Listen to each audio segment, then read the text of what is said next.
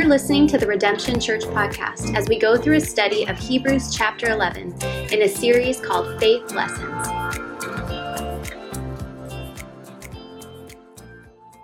If you have a Bible, turn to Hebrews chapter 11. Hebrews chapter 11. And as you do so, we're going through a series called Faith Series, where we're actually taking our time through Hebrews chapter 11. Tonight's message is going to be Faith Rewarded. Last week we looked in the beginning of Hebrews 11, verses 1 through 7. Tonight we'll be in Hebrews 8 through 16. And also, if you want, you can even preemptively turn to Genesis, because we're going to be looking at Abraham tonight. And so, man, we're taking time to ponder, to study, to meditate on this subject, an important subject of faith. Faith. And faith, we have to understand, is a trust, it's a belief, it's a confidence in something or someone. Okay? And so God wants us to have faith in Him and His Word, what He's spoken to us and what He has declared. Because when we trust in Jesus, the Bible says over and over again, we are blessed. Let me give you another verse just to bring some confidence to you. Jeremiah chapter 17, verse 7 through 8. Through the prophet, God spoke to His people, "Blessed is the man who trusts in the Lord. He is like a tree planted by water that sends out its root by the stream and does not fear when heat comes, for its leaves remain green, and it is not anxious in the year of drought, for it does not cease to bear fruit." How many of you guys want fruit in your life? Jesus says you have fruit when you remain, when you dwell, when you trust in Him. And faith for the Christian is like a foundation where we build upon, where we stack our lives upon and are centered on this person of Jesus, where we continually trust in Him. And this is what the writer of Hebrews is trying to teach us as he gives us all these Old Testament characters of people of the old that have trusted in God. He's trying to say that we shouldn't just have faith for faith, trust or belief in belief. It's something or someone, and that someone is Jesus Christ, the Messiah, the Anointed One, God Himself. He is God, and we are to serve Him. We are to trust Him because He has the competency and He has the character. Or what we sang about, He's faithful.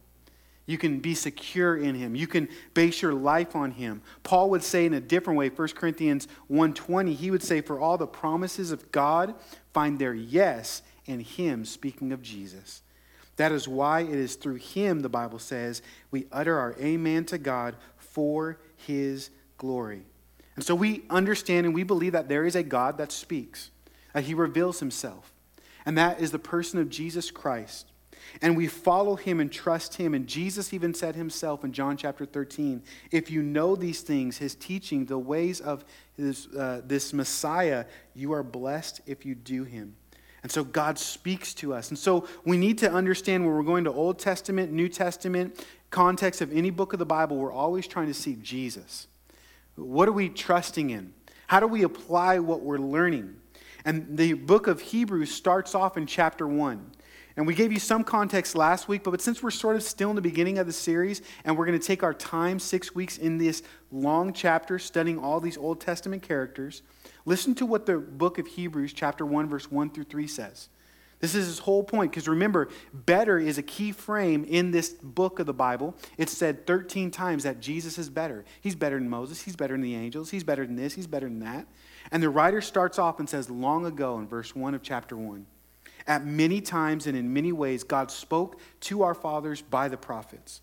But in these last days, He has spoken to us by His Son, whom we appointed an heir of all things, through whom also He created the world. He is the radiance of the glory of God and the exact imprint of His nature, and He upholds the universe by the word of His power. And so we look to the living Word and the Word of God. And so we're placing our faith in something or someone, the person of Jesus and His Word. Warren Wiersbe gave us this quote about what true biblical faith is. He says, true biblical faith is the confident obedience to God's Word in spite of the circumstance or consequences.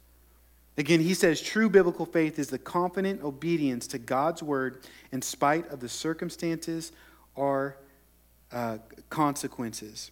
And so in chapter 11, we pick up in verse 1 and 2, the writer of Hebrews is giving this this description, not necessarily a definition, but a description of faith. He's trying to give you word pictures of what it looks like because he wants you to trust in this God, Jesus. So he says, now faith is this assurance of things hoped for, this conviction of things seen, not seen, for by it the people of old received their commendation. And so he's showing us, he's describing us this living faith, this active faith, what it's like to trust in God himself. And he's doing it by these great godly characters. And how faith enables us and empowers us to do certain things. It's amazing the people that can live by faith and not by sight. And the benefits that we get from living by faith. First, he said in Genesis chapter 4 through 9, a couple of examples. Abel. Cain and Abel, we know the story. We looked at it last week. But Abel was able. That's funny. Abel, by faith, it caused Abel to worship God. And through faith, you worship God. By his word, he tells us how to worship God, and we are to worship God appropriately. Then he gives this picture of Enoch.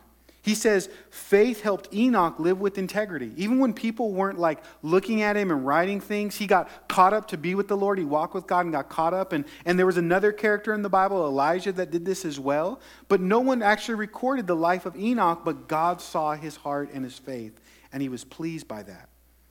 Lastly, he gave already an example of Noah. Faith enabled Noah to endure.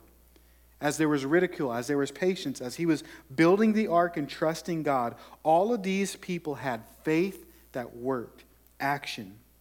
And that action rewarded their lives. And so now we pick up our study in verse 8 through 16 as the list continues with a person named Abraham, the father of faith. Now his story is recorded in Genesis chapter 12 through 25. Again, last week we looked at Genesis 4 through 9. This week, 12 through 25. And I say that because this week you can actually read that as your devotional, your Bible reading, and get to know the character of Abraham as we're looking on Sunday. And we'll actually take 2 weeks to look at the life of Abraham because these are about, 13, 14 chapters that describe his life. And there's a lot to be said. But let me just warn you, as we're studying these characters and talking about faith, getting the definition, really rolling into this series and looking at all these characters, we are to learn from these people, to apply these principles to our hearts, because if you don't, it'll actually harm you. When you study about faith and things of God that he tells you to do and you ignore it, or you harden your heart by just saying, that was for them and not for me, it's actually damaging for you. And I was reminded of this as I was reading a book this week that was talking about germ theory. Germ theory. Now, the sciencemuseum.org says germ theory of disease is the currently accepted scientific theory for many diseases. It states that microorganisms known as pathogens or germs, right, can lead to disease. The small organisms, too small to see without magnification, invade human beings, other animals, or other living hosts. Hence, this is why we wash our hands during COVID, why we have hand sanitizer. We're wearing masks because there's things called germs. And there's a theory of germs and how they spread and how they work. Even though you can't see them, they actually, this invisible thing that we all believe, actually affects the things that are visible that we receive. This seems like common sense now, especially with like people like infectious disease specialists and COVID-19, but it always was not this way. Did you know that? It wasn't like this was just always known that there was bacteria and germs and all these things. It wasn't until Dr. Joseph Linster in the late 1800s, he was a British doctor, lived from 1827 to 1912. He sort of applied this science of germ theory to surgery. That's what really got really known. And back then, having surgery in the late 1800s, early 1900s, it was like basically a death sentence. You would have surgery and most people would die. I know this even because when we did a 4th grade trip up to St. Augustine, they were teaching about this to the kids in education. You learn this. They would have multiple surgeries in one day, but they would not properly sanitize the tools. So if you're the first guy up, you're golden, right? You put a little water on there and you go to the next guy, not so much. Sometimes it could work, sometimes not so much. Okay? And this small and simple surgery, most people would die if they were in the afternoon because they were dying from bacteria. It wasn't until the use a method called antisepsis. Antisepsis is the method. Antiseptic you may understand or know about. But antisepsis, which was actually using chemicals to destroy the germs that cause these infections. And now because of this application, millions and millions of lives have been saved. In fact, historyofyesterday.com says germ theory enabled sanitation, vaccines, and effective medicines. All of these things have been technologically possible for centuries, but they were conceptually impossible, and so they didn't happen. It's a really easy thing to get some antibacterial soap to wash your hands, do these type of things. The concept was there, but the application wasn't. And so millions of people were dying. And the theory literally changed. It says, quote, cities from death traps to escape hatches. Because you remember about 200 years ago, if you lived in a city, it was rubbish. It was garbage. It was a hard life because there were so many germs, so much bacteria, all these different things. Now, why is this important to us? Well, this is huge. Because it was not only that he believed, Dr. Joseph believed this in this theory, but that something invisible would affect the visible world. But it wasn't until others learned from his practice and applied it that millions and millions of people were saved. Okay? Let me just say that again. It wasn't until others learned his practice and applied it until other people received the great blessings of it. And this is what this chapter is all about. It's showing us people that have walked a certain way and trusted in God. But the blessing is when we receive that principle to trust a person in Jesus and apply it to our lives, that we actually will be saved and reap some of these rewards. And it's very dangerous when there's a very simple concept, but you don't apply it to your life. And so as always, we go to God's word saying, Lord, speak to me. Holy Spirit, minister. Let me understand your word. Let me apply it to your life. God, empower me to do this. And the Bible says when you do this, you are actually rewarded. And so let's get into our Bible study. Let's talk about Abraham, but let's pray that the Holy Spirit would speak to us and apply it to our hearts. God, we pray right now by the power of your Holy Spirit that you would speak. We know that there's no lyric slides and we're going through technical complications, but Lord, you are sovereign, you are good, you are in our midst, and we don't need any of that. We need you. We need you to do a deep work of transformation. Lord, you've already given us your word. I'm simply even just trying to communicate it the best I can, and I'm imperfect. And so we pray, Lord, that you would use an imperfect man to teach your perfect word tonight. The Holy Spirit, we would come with so soft hearts, and just the seeds would be planted in our lives, that we would bear fruit, that we would continue to trust and dwell and remain in, and we are desperate for you tonight again. So build our faith through the hearing of your word, Christ. Continue to help us understand these deep truths. We want to be men and women of the word and prayer and going back and forth and in just communication, relationship with you. And so as we study these things, God, may we apply it to our lives. May we just enjoy your presence. It's so good to be with you and be with your people. So minister, God. We love you, Lord, and we ask this in your name, Jesus. Amen. Amen. Well, we're in Hebrews 11, but like I said, you may want to go to Genesis chapter 17. We'll start. I'm going to give you a couple of passages. We'll read in Genesis to get some context of this person of Abraham as well. Okay, and so you'll be flipping around, but we're looking at this guy named Abraham, and his name always wasn't Abraham. It was actually Abram. And so Genesis chapter 17, verses 5 through 8. Those in the room, you could read on your Bible. Usually I have the words on the screen, and online you'll see those things and my points on the screen. But right here in Genesis chapter 17, the verse 5 through 8, it gives us a little bit of context of the Lord changing this guy Abram to Abraham's name. Okay? Abraham means father of many of the nations. And so in verse 5 through 8, it just says this. It says, no longer shall your name be called Abram, but you shall be called Abraham. For I have made you the father of a multitude of nations. I will make you exceedingly fruitful, and I will make you into nations. Now remember, this is God speaking to Abram. And the king shall come from you, and I will establish my covenant between me and you and your offspring after you throughout their generations for an everlasting covenant to be God to you and to your offspring after you. And I will give to you and to your offspring after you the land of your sojourners, the land of Canaan, for an everlasting possession. I will be their God.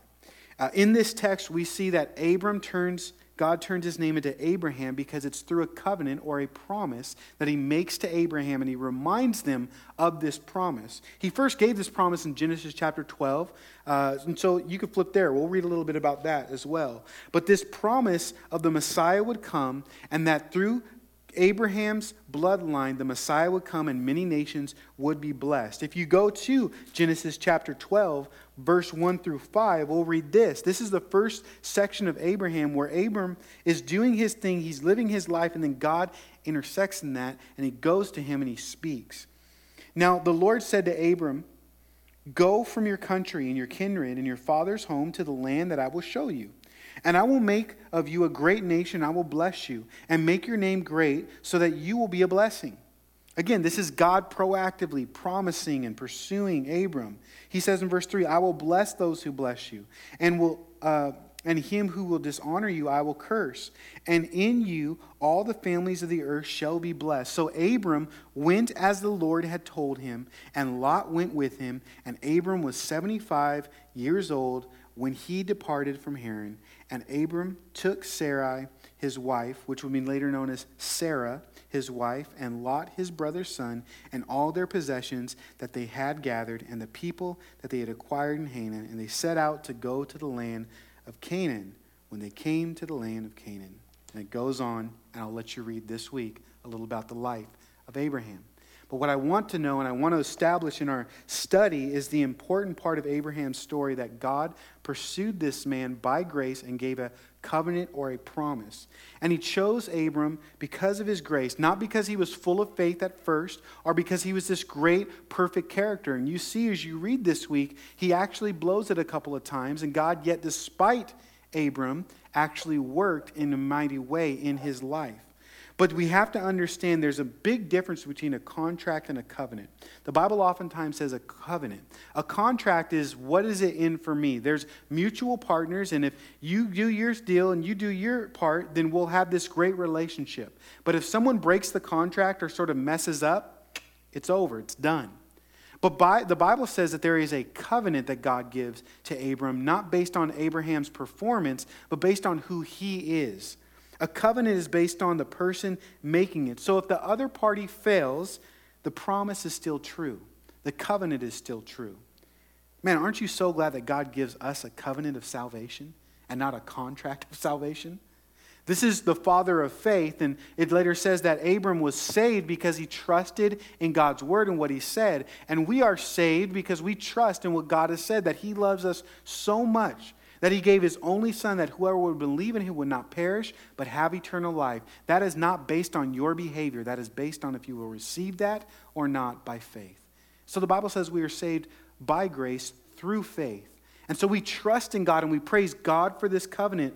And Abram learns this important lesson. Salvation is based not off him, but of God and his grace. And so, man, Abram uses this, gets this word, and he departs. And he leaves his land. He leaves his father, and he takes his wife, and he takes his brother's son, which would be his nephew Lot, and they go. And here's an important lesson that we need to learn as we talk about faith and people going, especially as we're starting to dig into it with characters. When it comes to faith and someone speaking something, especially God, you can either believe it or not. There are no other options. Jesus said, "You're with me or you're against me." If you do not believe, it's called unbelief. And so Abram had the decision. God spoke. He proactively went to him. He had the decision, will I trust this or will I not? And we see this father of faith trust God. But he stumbled a little bit. He had to be reminded. And let me just remind you, God is faithful. He loves you. It is good to be reminded of God's character and who he is in the Word of God. If you see Abram's story, if you look at Genesis chapter 15, just look a couple of chapters later, because this is when Abram got called out at 75 years old. In Genesis chapter 15, verse 5 through 7, or 5 through 6, God reiterates this covenant and reminds Abram. Some of us sometimes, even as believers, we feel guilty that God has to remind us the point over and over and over again. We feel like, man, can't we just get this? We blow this in this area and that area, and God does not, he is not mad or upset to remind people over and over again that he loves you, that he cares for you, that he's full of mercy. In verse 5 through 6, it says this: it was when God went again to Abram and made this covenant again, he brought Abraham outside and said, look towards the heaven and number the stars, if you are able to even number them. Then he said to them, so shall your offspring be. And he believed, speaking of Abraham, and he believed the Lord, and he counted it to him as righteousness. He counted to him as righteousness. You remember what the writer of Hebrews said last week in verse 6, that it pleases God when we just trust him, when we believe. Verse 6 tells us that without faith it is impossible to please him, for whoever would draw near to God must believe that he exists and that he rewards those who seek him. And so Abraham is a guy that sought God and believed him, and God was pleased because he walked by faith. And we see in Abraham's story this context of a promise. He said, you go. So Abraham went, but he didn't know where he was going. And then God says, now I'm going to make you a great nation. But he lost a little faith because he was already 75. So God appears to him at 99 years old and says, I still am going to make it happen. And he's like, I don't know how that's going to happen, but okay. So he didn't really know the where. He didn't really know the how. And he really didn't know the when. He didn't know how long it was going to be. It's crazy when you read the story. There's one chapter where it's like he's 83 or something like that. And then the next chapter he's 99. Or 86, 80, something like that. It's like 13-year gap by like one verse. We take for granted of that. We feel like, oh, this is, okay, it's 12 chapters. It's no big deal. Whatever. It's like 25-year venture journey. He didn't know the when. The timing was there. But Abraham, even though he didn't know the where, the how, or the when, he believed. That's what I want to talk to you about tonight, these three simple principles. Because it's so refreshing to know that even when you don't know the where, even when you don't know the how, or when you don't know the when, you can still please God by trusting him. Isn't that great? You don't have to know it all to trust God, to believe in who he is, that you could bank on his character, his goodness, and actually please God. Because as believers, we love because he first loved us, and we want to please God and honor God and bless him. And the Bible says we're blessing him when we trust him. And so the simple outline for us is in verse 8 through 10, Abraham believed and obeyed God when he did not know where he was going. You can believe and obey God even though you don't know where God will take you. In verses 11 through 12, Abraham believed and obeyed God even though he didn't know how God will accomplish his will. And you can believe and obey God even though you don't know how God will accomplish his will in your life. In verse 13 through 16, Abraham believed and obeyed God even when he did not know when God would fulfill his promise. And listen, you're never going to know sometimes when God will fulfill it, his promise. And he says you can still believe and trust him and obey him.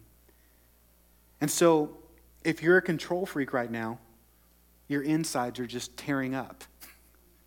Are you like me right now? What do you mean I don't know the where, the how, the when? What are you talking about? This is ridiculous. Yes, that's called faith, trust. This is the series, okay? We're talking about faith and trusting God. This is what it looks like, that you wouldn't actually be in control, that you would actually trust what God says, base your life off that, and when the storms come, you'll still be standing because God is God and you are not. And when we do that, we please him. Abraham got called to go to the unknown land, the promise to have a child at the impossible age, and then he had to wait for the promise to be fulfilled. And that pleased God because it was something that proved to Abraham and to us that God is God. I think God wants to use your life to prove to other people that God is God. He wants to reveal who he is But the hard part is, in order for him to do a miracle, there has to be a situation where you need a miracle, where you got to trust. You got to obey in the situation. But yet, that's faith. And Abraham had faith. And so are we exhorted to have faith and can have faith and walk in these ways. We can please God in our faith even when we don't know all the answers. And we are exhorted to know God well enough to trust him. Warren Wiersbe says, true faith is able to wait for the fulfillment of God's purposes in God's time. Again, I'm giving you different pictures and definitions because we need to wrap our minds around what this life looks like to trust God. And the writer of Hebrews is giving us all these pictures and illustrations and people. And so let's look at this first point. Because even while Abraham was waiting, he obeyed and believed.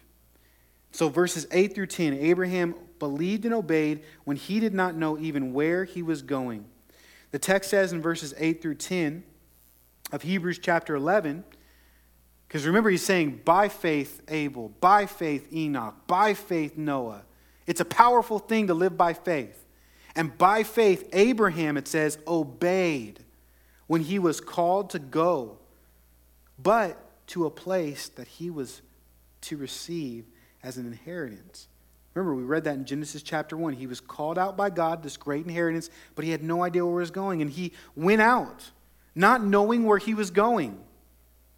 But verse 9 says, by faith, this type of faith, he went to live in the land of the promise, and as in the foreign land, living in tents with Isaac and Jacob, the heirs with him of the same promise. For he was looking forward to the city that has foundations, whose designer and builder is God. So he went out and he obeyed. His eyes were fixed on this heavenly city, and he lived in the future tense. This is what faith is able to do. It brings forth hope, an assurance, a conviction of what God says, this great God that could build and believe anything, and he could do anything. You trust in him. And so it says in this text, verses 8 through 10, that Abram, he lived as a foreigner, a sojourner. He was living in tents as a stranger of the land, not knowing where he would settle, so he was just waiting on God all the time. Wow, that would be amazing if we could live by faith just enough to just wait on God all the time.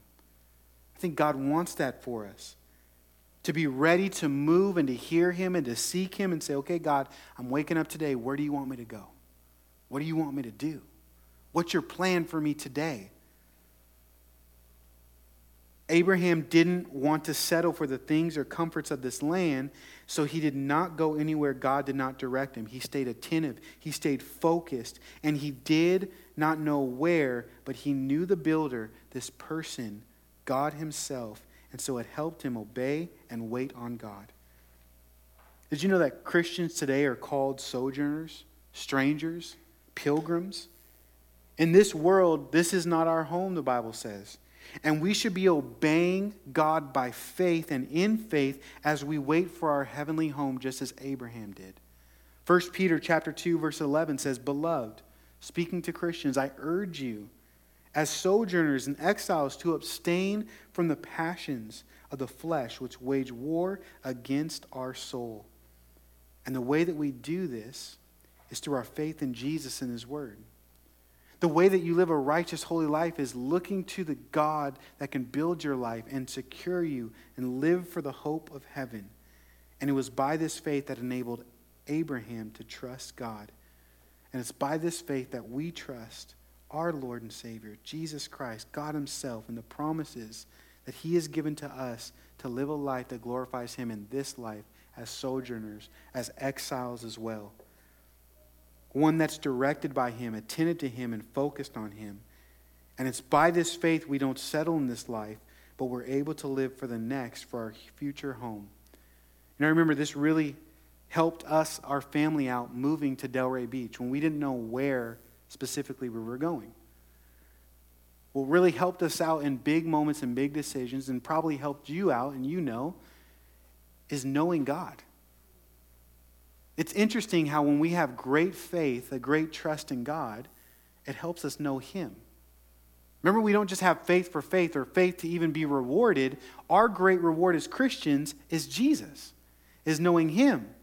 And so he calls us out to not know where we go, so we have to actually constantly be depending on him and looking to him. Okay, God, where are we going to go? Where are we going to go? And finally, he did reveal Delray Beach, but he hasn't revealed all the plan. And so he gives us the next step. And okay, now what do we do? All right, now what do we do? Now, it's almost like a good father trying to lead you and say, just follow me. I'm going to give you, okay, now come over here. Okay, now come over here. Now follow me over here. This is what God wants because he's very relational. He wants your heart. You're not saved by all you're doing. He loves you for who you are. And we actually get to do and please God because we're going to him in faith and trusting him in what he says. And we see that Abraham did this, and so it caused his life to not settle on the earth, but look to heaven. And through faith, our life should not be settled on this earth, but look to God in heaven. The hope that we have, and it should direct our lives and guide us. The second thing we see in verse 11 through 12 is that Abraham believed and obeyed God when he did not know how God's will would be accomplished. He didn't know where, but he left. You may not know where, and you could trust, but then he didn't know how. I mean, think about it. Just biologically, he had no idea how this would happen. This should not make sense to us. Not only did Abraham not know where he was going, but he did not know how God was going to do it. God was promising him children, nations, and he had no children. There was no hope for even nations at this point. But God spoke something, and God was promising something both to him and Sarah, who had no kids, and he was already 75 years old. And yet both Sarah and Abraham believed in God's word. Romans chapter 4, verse 13 through 25 gives us a little more insight on this story. In verse 18 it says, in hope, Abraham believed against hope.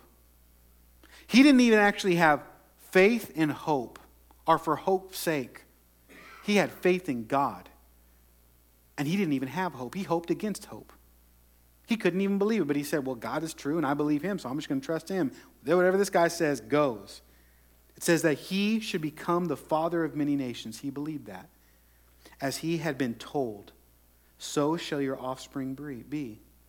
In verse 21 of that chapter, it says, fully convinced, because remember, faith gives you a confidence or an assurance that God was able to do what he had promised. This is the power of believing in God's word. It gives us incredible dividends, our reward, conviction, confidence, and to not even knowing how things will get done, but we know the one that can do anything. So it doesn't matter how it's going to get done. It could be a straight line. It could be going this way. God can direct, and he can speak, and he can do what we can't do. Miracles. He's supernatural. So if he says it, it goes. He's reality. I'm going to trust that. Look at verse 11 through 12. Read it with me. It says, by faith, this type of faith, Sarah herself received power. There is a great reward for faith. God works through faith. Sarah received power to conceive, even when she was past the age, even when it was impossible. Since she considered him faithful who had promised. Verse 12, therefore, because of this, from one man, and him as good as dead, that's another way of saying it shouldn't have happened, were born descendants as many as the stars of heaven. Remember that passage where God said, hey, look at the stars. I'm going to do it. And as many as the innumerable grains of sand by the seashore. I love that. Abraham and Sarah, couple, they didn't know how it would take place, but they knew who gave the promise, so they simply believed and trusted, and it gave them power. You know, confidence is amazing. You can have the power of God in your life, in this life, as a sojourner, as an exile, as you trust in the word of God, of the promises of what he said. And the more that you know God, the greater power that you can have. In the midst of the surgery, in the midst of the trials, in the midst of the cancer, in the midst of COVID, it's not based on hope's sake. Forget that. I'm putting my hope in God. That's what this text is saying. And that is the great reward. This is the type of power that God wants to give you, this confidence, the conviction, the assurance that if God says it, it is true. Live your life on it, bank on it, it is done. This made me think to ask the question, do you know him? Do you really know God, and do you know his character, and do you know his word enough that when you hear his voice, you can say, yes, Lord, yes and amen, like Paul said in 2 Corinthians 1, like we read. The more you know God, the greater faith and power and reward you will have in this life.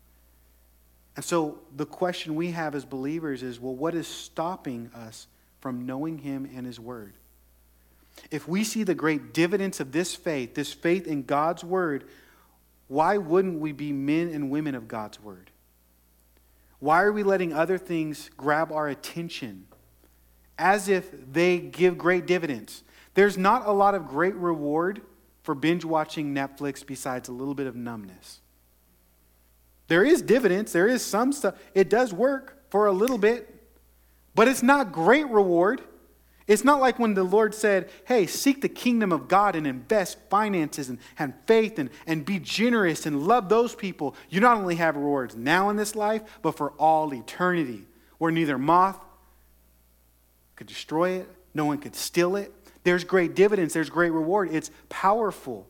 So why as Christians do we spend all of our time and our energy on things that aren't that great? We should be asking these questions in these last days, studying. We only have life. It's like a vapor. What are we going to do? How are we going to invest? Is your life powerful? And if not, it can be through faith. But not faith just to have faith or for dividends, faith in God. Get to know him. Get to know his word. I mean, the old school Puritan Christian, they used to memorize scripture like chapters and spend hours in prayer and knowing these stories. Now it's like if we speak for an hour on a Sunday night, it's like, whoa, man, you went long-winded, huh? We're talking about the living King, God Almighty. Why wouldn't we spend extra time, especially now that the days are evil and things are harder, did not press in even more into what God has said and through his word? Why are we watching more news than reading the Bible? It just does not make sense. Is there some benefit to it? Absolutely. But it's not the great eternal benefit that God wants for your life. 2 Timothy 2:15 says, do your best. You guys all know your best. To present yourself to God as one approved. A worker who has no need to be ashamed. Rightly dividing the word of truth. Man, let's commit in our heart to be like a David who sought after God's own heart. Who asked God in Psalm 25:4, make me know your ways, O Lord. Do we have a desire even to just ask God for help, that we would know his word, that we would know him? David said, teach me your paths. We need to be men and women of the word so that we can have power in our lives, so that we're not living according to the world, but living according to the word of God. Knowing who Jesus is, when the trial comes, we're sustained and have hope through God himself.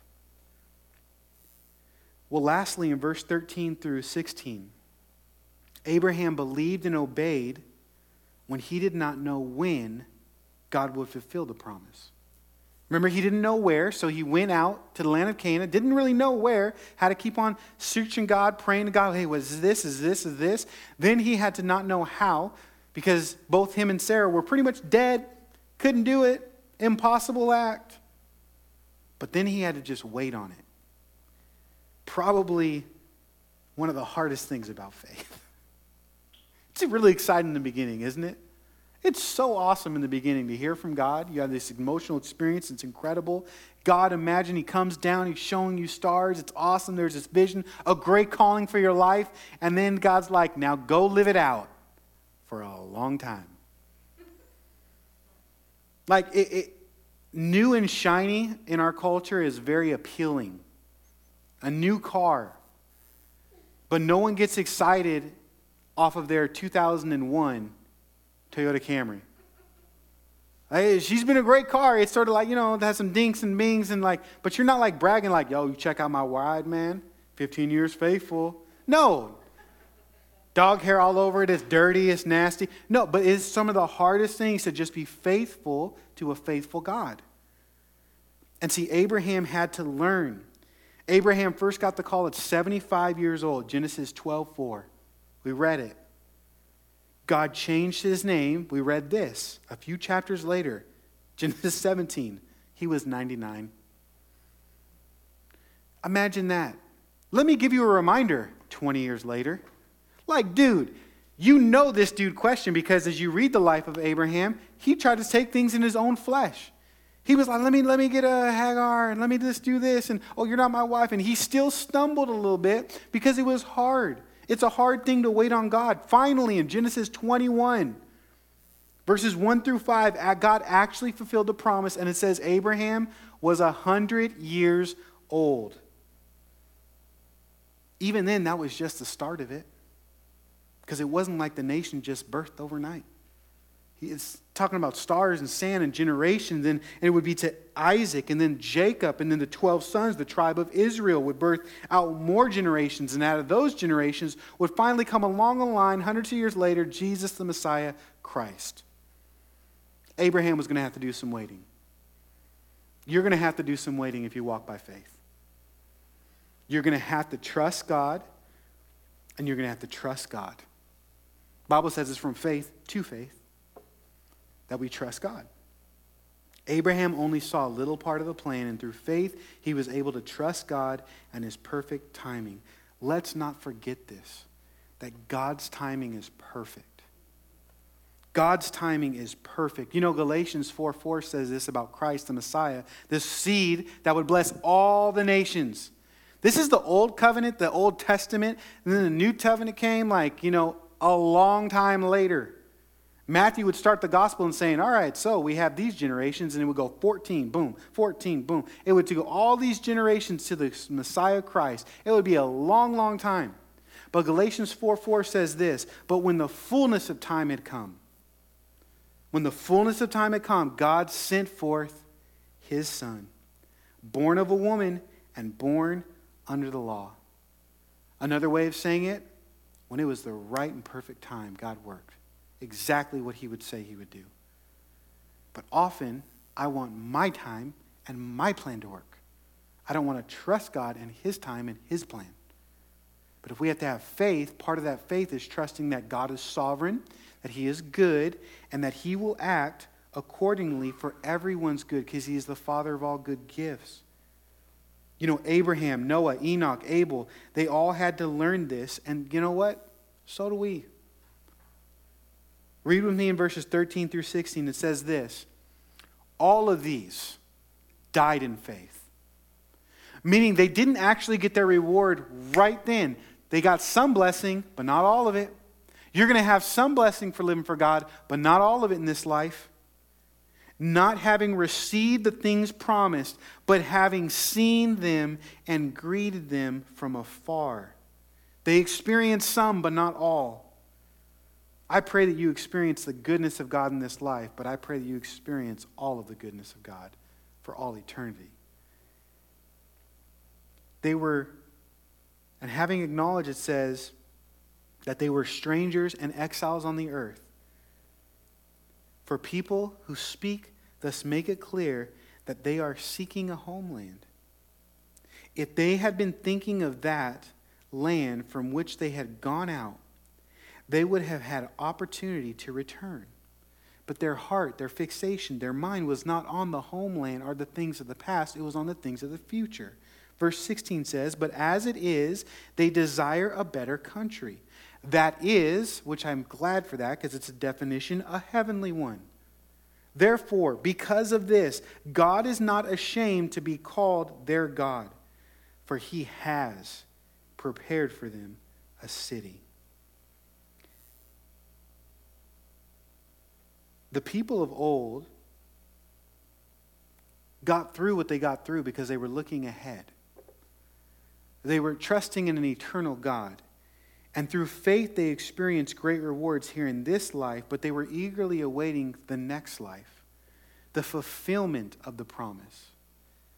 God will fulfill and complete all of his promises. but you may not experience all the goodness of God here on this earth, because we have a finite mind. We are in flesh that is decaying, and we do not have our glorified bodies. You see, as God's people experience the goodness of God through faith in this life, they only saw a glimpse. Now, I want you to think about how God has been good to you. Because we can have the negative and say, man, we only see a glimpse of God's goodness. Think about the air that you breathe, the way that your body feels sunshine or a cool breeze, the taste buds of a good meal, fellowship of friends. This is only a glimpse. For God is so good and so great that he can't even give you everything and all who he is in this moment, but it will last for all eternity. 1 Corinthians chapter 13:12 says, For now we see in a dim mirror, but then face to face. Now I know in part, but I shall know fully, even as I have fully been known. These men and women of faith lived in tents, but they knew a heavenly city, a permanent place, something that was greater and better was coming and awaited for them. Let's learn the lesson in our patience, waiting here and now, as we wait for the Lord to renew our strength. As we're exhorted, like in Colossians 3:2, to set our mind on things above, not on the things of this earth. We need this reminder that this is not the end. We need to trust and believe that God's promises are true. If you put your faith in him, there is eternal life. And eternal life is to know God. And we can experience God. And by faith, we're able to focus on the life that we live right now. Pleasing God, living for a life to come. Heaven should remind you of God's perfect timing, because there will be many disappointments in this life. The life is full of brokenness. It's full of hardship. You know, Warren Wiersbe said, God always fulfills his promises to his people, either immediately or ultimately. I think sometimes we get upset because we want the ultimate promise and we want heaven right now, but it's to come. And so God he is gracious, and he says, now you pray heaven on earth. But the reality is we're going to get glorified bodies. We're going to be with the Lord for all eternity, and there will be a new heaven and a new earth. And it will be glorious.